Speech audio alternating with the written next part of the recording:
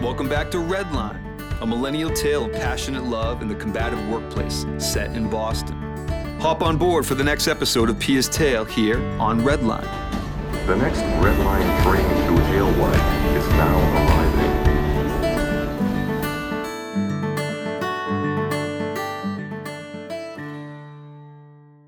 The sidewalk up Beacon Street had been cleared of snow, 20 inches of it, and we made our way to Tian's condo in a stately brick townhouse that faced Boston Common. Tian walked a few paces ahead of us and often turned to glance back at me, as if to make sure I was doing all right with the patchy areas of snow and ice. He ignored Rod so that I felt our three-way tension every minute. But I also felt excitement. Tian attracted me. It was his buoyant spirit, his comfort with himself, and more subtly, his education and culture. We entered his building's soaring hallway with marble floors and a tall, curving staircase with a polished banister. Everything gleamed with old-world austerity. The white plaster walls, the elegant carved moldings, and the choice antique furniture lining the lobby. "We have an elevator, but I like the stairs," Tian said, leading us up to the third floor. I smiled with pleasure as we stepped into his apartment. It glowed with sunlight, and the furnishings were minimalist, most of them contemporary. We had the same taste. May heard us come in and opened her bedroom door. "May, Pia's here. I'm showing her Eliza's studio. Can you join us?" "Oh, you're doing homework. Well, that's good. Would you have time to bring us some water and coffee?" "Sure, I'll be right up." Tian led us up a narrow hardwood staircase, turning slightly to talk. "Do you two live up on the hill?" "No, but we're looking for a place," I said. "Oh, maybe I can be of help. I hear of things, and if you're at all interested, I have 10 units in the new Millennium Tower. But you'd have to wait a few more years for that. What are you looking for?" He stepped aside at the top of the stairs to let us enter the solarium first. 2 bedrooms, not expensive," Rod said. "Ambrose would send you to East Boston, your best current investment," Tian said. "Yeah, but Pia wants to live on the Red Line." "That's a no-brainer. So, this old art turret is now our music room." "It's amazing," I breathed, taking in the incredible light that flooded the space from a long bank of enormous windows facing the common. I could imagine Eliza Payne never leaving the room from sunrise to sunset. It was the dream home for an artist. Unlikely she had someone to cook for her and tend to domestic affairs, a husband, a mother, a relative. Many educated families lived together in her day. It was necessary to be an economic unit. The wide plank floor had been refinished and the walls painted crisp white. The white love seat and matching armchairs made the room shine even more. Contemporary fiber art hung on the far wall and complemented the natural colors of a hand-woven rug between the couch and chairs. A baby grand piano stood near the stairs along with a cello and violin propped in stands. Tian was following my intake of the room with a pleased smile. "Maybe we can convince May to play a duet with me. She's the cello, and I'm the violin." Rod was glaring at the painting behind the piano that I was trying to ignore, Charles's portrait of me. "I love that painting. Charles deserved a sale," Tian said. "What'd you pay for it?" Rod asked. "It didn't break the bank, I can tell you that, but I wanted Charles to know it was worth a lot, and one day would be worth a fortune." "Screw that," Rod said under his breath so that only I could hear. "So this is where Eliza Payne painted." "Awesome space," I said. "And you're welcome to use it any time, Pia. You might have work that's inappropriate for the school." Rod and I sat down on the love seat, and Tian settled himself in an armchair across from us. "Have you heard of Boston marriages?" Tian asked. "Nope," Rod said, sliding his arm along the back of the couch and dangling his fingers over my shoulder. He languidly stretched out his legs in ripped jeans, and I thought he looked like a lumberjack. Tian was the opposite in his casually elegant clothes.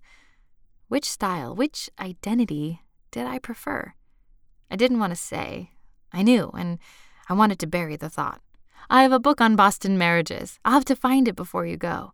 Essentially, they were about 19th century women living together in long-term relationships. The term came from Henry James's novel The Bostonians. It has 2 women companions. One of them was probably based on James's sister. I'd like to find out more about Eliza and her companion, but so far there's not much on the web and I haven't had time to search the archives, but I always think about them living in this apartment. They left their spirits behind. Why did you come to Boston? Rod asked. You mean why Boston and not New York or San Fran? Or why the U.S. at all? Why not stay in booming China? All of the above. Well, I love Boston. I think when you come to the States as a teenager, as I did, you fall in love with its culture and want to stay. What's the culture? Enterprise, what else? America was founded on it, optimistic enterprise. It's embedded in the American DNA, no matter how much corruption exists. You're enterprising, Pia. You're enterprising, Rod. It comes naturally to you as Americans. I picked up the trait while living here. And as you know, China's economy has taken a downward turn. I like having some safe investments here and also getting May out of Beijing's pollution. On top of that, the best education in the world is right here, and I couldn't have found a better school than Haskell. Or a better art teacher. His smile beamed on me. Thanks. May arrived with the coffee tray and passed it around. Sweetheart, won't you play a few bars of Schubert with me for Pia and Rod? No, I can't. I'm writing a paper. English? Yep. The Kreutzer Sonata. Oh, yeah, I read it the other night when you left it in the kitchen. What'd you think of it? Not my favorite. I didn't like how I was totally pessimistic about love. That's for sure. Personally, I don't like the way they told stories back then. The author tells this long, boring narration of events that took place in the past. I like it when characters talk and act out the story, so we, live the action with them, right as it's happening. But in Kreutzer's Sonata, Poisonchev tells us everything.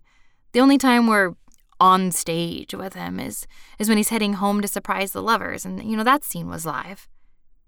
Oh, you're right, I didn't think of that, Tian said. And to me, Tolstoy wrote all the other stuff just to get to that one live scene. But I also like his ideas about men, women, love, and human existence. Tian looked at us on the love seat. Have you read it? Long ago. I don't remember it, I said. Nope, Rod said. Well, it talks about human lust and how men view women as sexual objects. It depicts marriage as resulting from a brief, youthful attraction that quickly turns to mutual hatred. But then physical desire overcomes that hatred, but only for the moment. But those are just the secondary themes, Dad. The story is about extreme male jealousy that leads to insanity. We're inside Poisonchev's head as he goes insane, and that's what my paper is about. That was really awesome. Tian reached up and took May's hand. I look forward to reading it. And remember, my dear, the story's black and white. I don't want you to become cynical about love. So I want to know exactly what Tolstoy says about marriage, Rod said. That enduring love only happens in novels, Tian replied. I don't believe that, Rod said, squeezing my shoulder. He contends that our attraction to someone is purely physical and therefore short-lived, even though we do everything to hide ourselves from this truth. We even go so far as to commit to marriage and a lifetime together. Thus we enslave ourselves with no escape hatch from the torture unless we kill ourselves or our spouse. That was good, Dad. Much shorter than my paper. Well, personally, I'm just as interested in the mind connection as the physical one.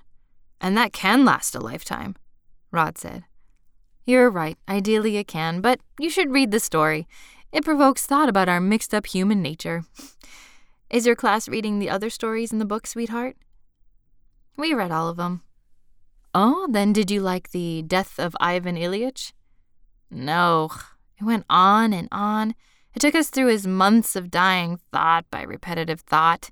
I wanted to throw the book across the room. I wonder if that was the point, Tian said. Even if it was, I didn't enjoy reading about his minute-by-minute death. Especially after...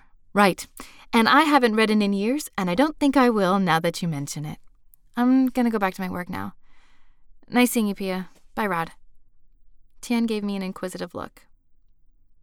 I've been thinking, Pia, how the school really needs a better art studio. Not a Renzo piano monument, but something fitting the woodsy campus. Like you have now, but much larger. The kids need the latest equipment to prepare for their futures. Rod cut in. This might be Pia's one and only year there. What? Tian said. Well, if we move downtown, she's going to look for another job in the city. Then I hope you stay in Wessex. I wouldn't want Haskell to lose you for May's last year. I'm sure I'll be there for May's last year. By the way, did you see Goya? Tian asked. Pia did. I was too busy. I took May and Charles just before it closed. I was surprised the school didn't organize a field trip. That's a Lori story, Rod said. I glared at him. I didn't want to gossip about Lori to a school donor. Oops, Rod said. What? Did Lori refuse the trip? Tian asked. It turned out the budget was closed for the term, I said. That's too bad. But honestly, how much does it take to go to the museum with a group of students? Seems like a lost opportunity, especially with the juniors studying European history. I nodded vaguely. We did see the Jamie Wythe show, and I liked it, especially his birds. He was obsessed with them, Rod said. Indeed, I liked that exhibition too. Technically, he fascinates me, but that's about all. Our visit was ending. We put our empty mugs on the coffee table and made movements to go, though we continued to chat a few more minutes about the local museums and art and artists. Tian asked about my background and training and my preparations for the Potter Gallery show. At our leave-taking, it felt only natural to give Tian a light hug, a mutual hug that we both stepped forward to give at the same time. I caught a whiff of his scent, clean cotton and wool, faint aftershave. The men shook hands like rivals.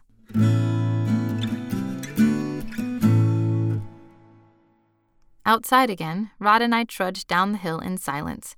I could feel his tension, and I knew he was comparing himself to Tian. It was impossible not to.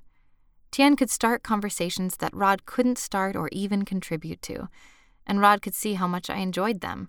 Compared to Tian, Rod came across as raw. His retorts sounded flippant, and his quips often showed the chip on his shoulder. And probably he envied Tian's billionaire success. I suddenly realized that Rod's insecurity, his fundamental sense of inferiority, was why he didn't trust my love.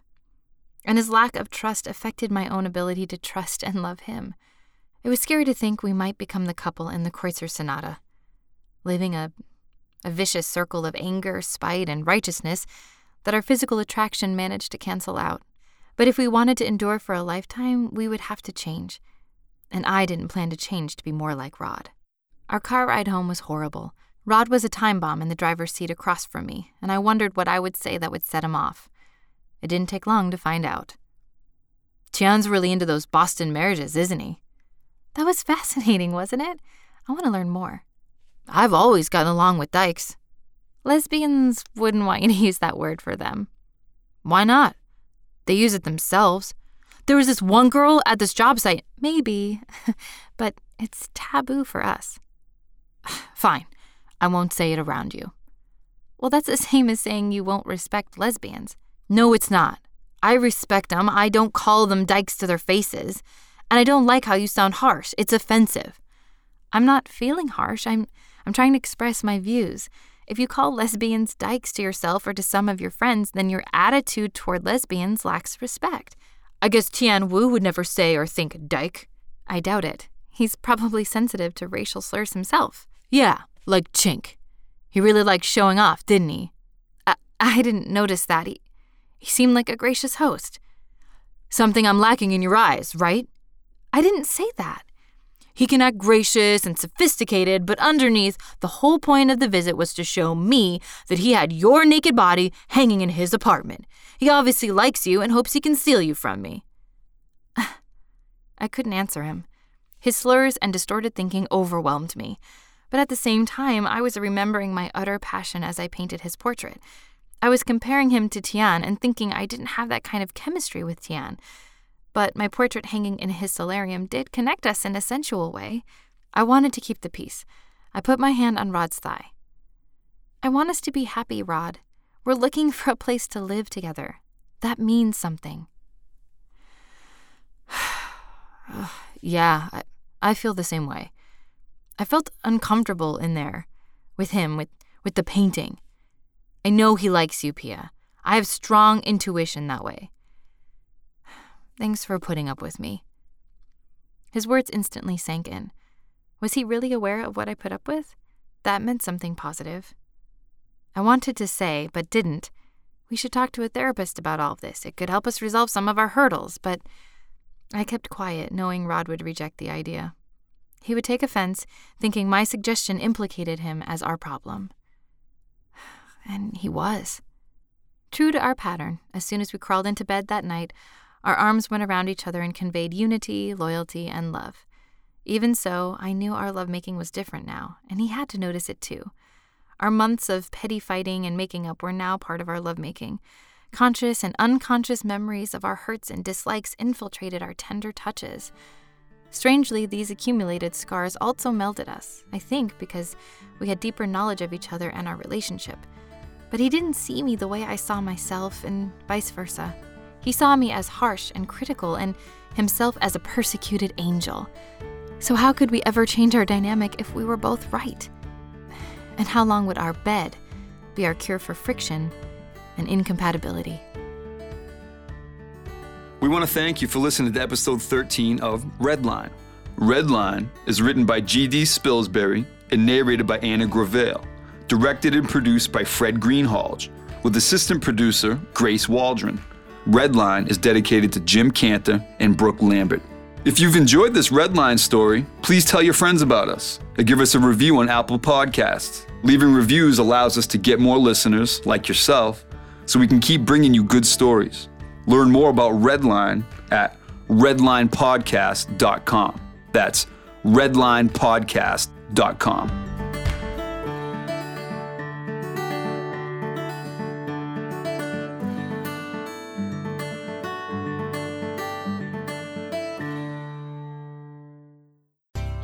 You started as an RN, caring for one patient at a time, but now you're being called to help more patients more often.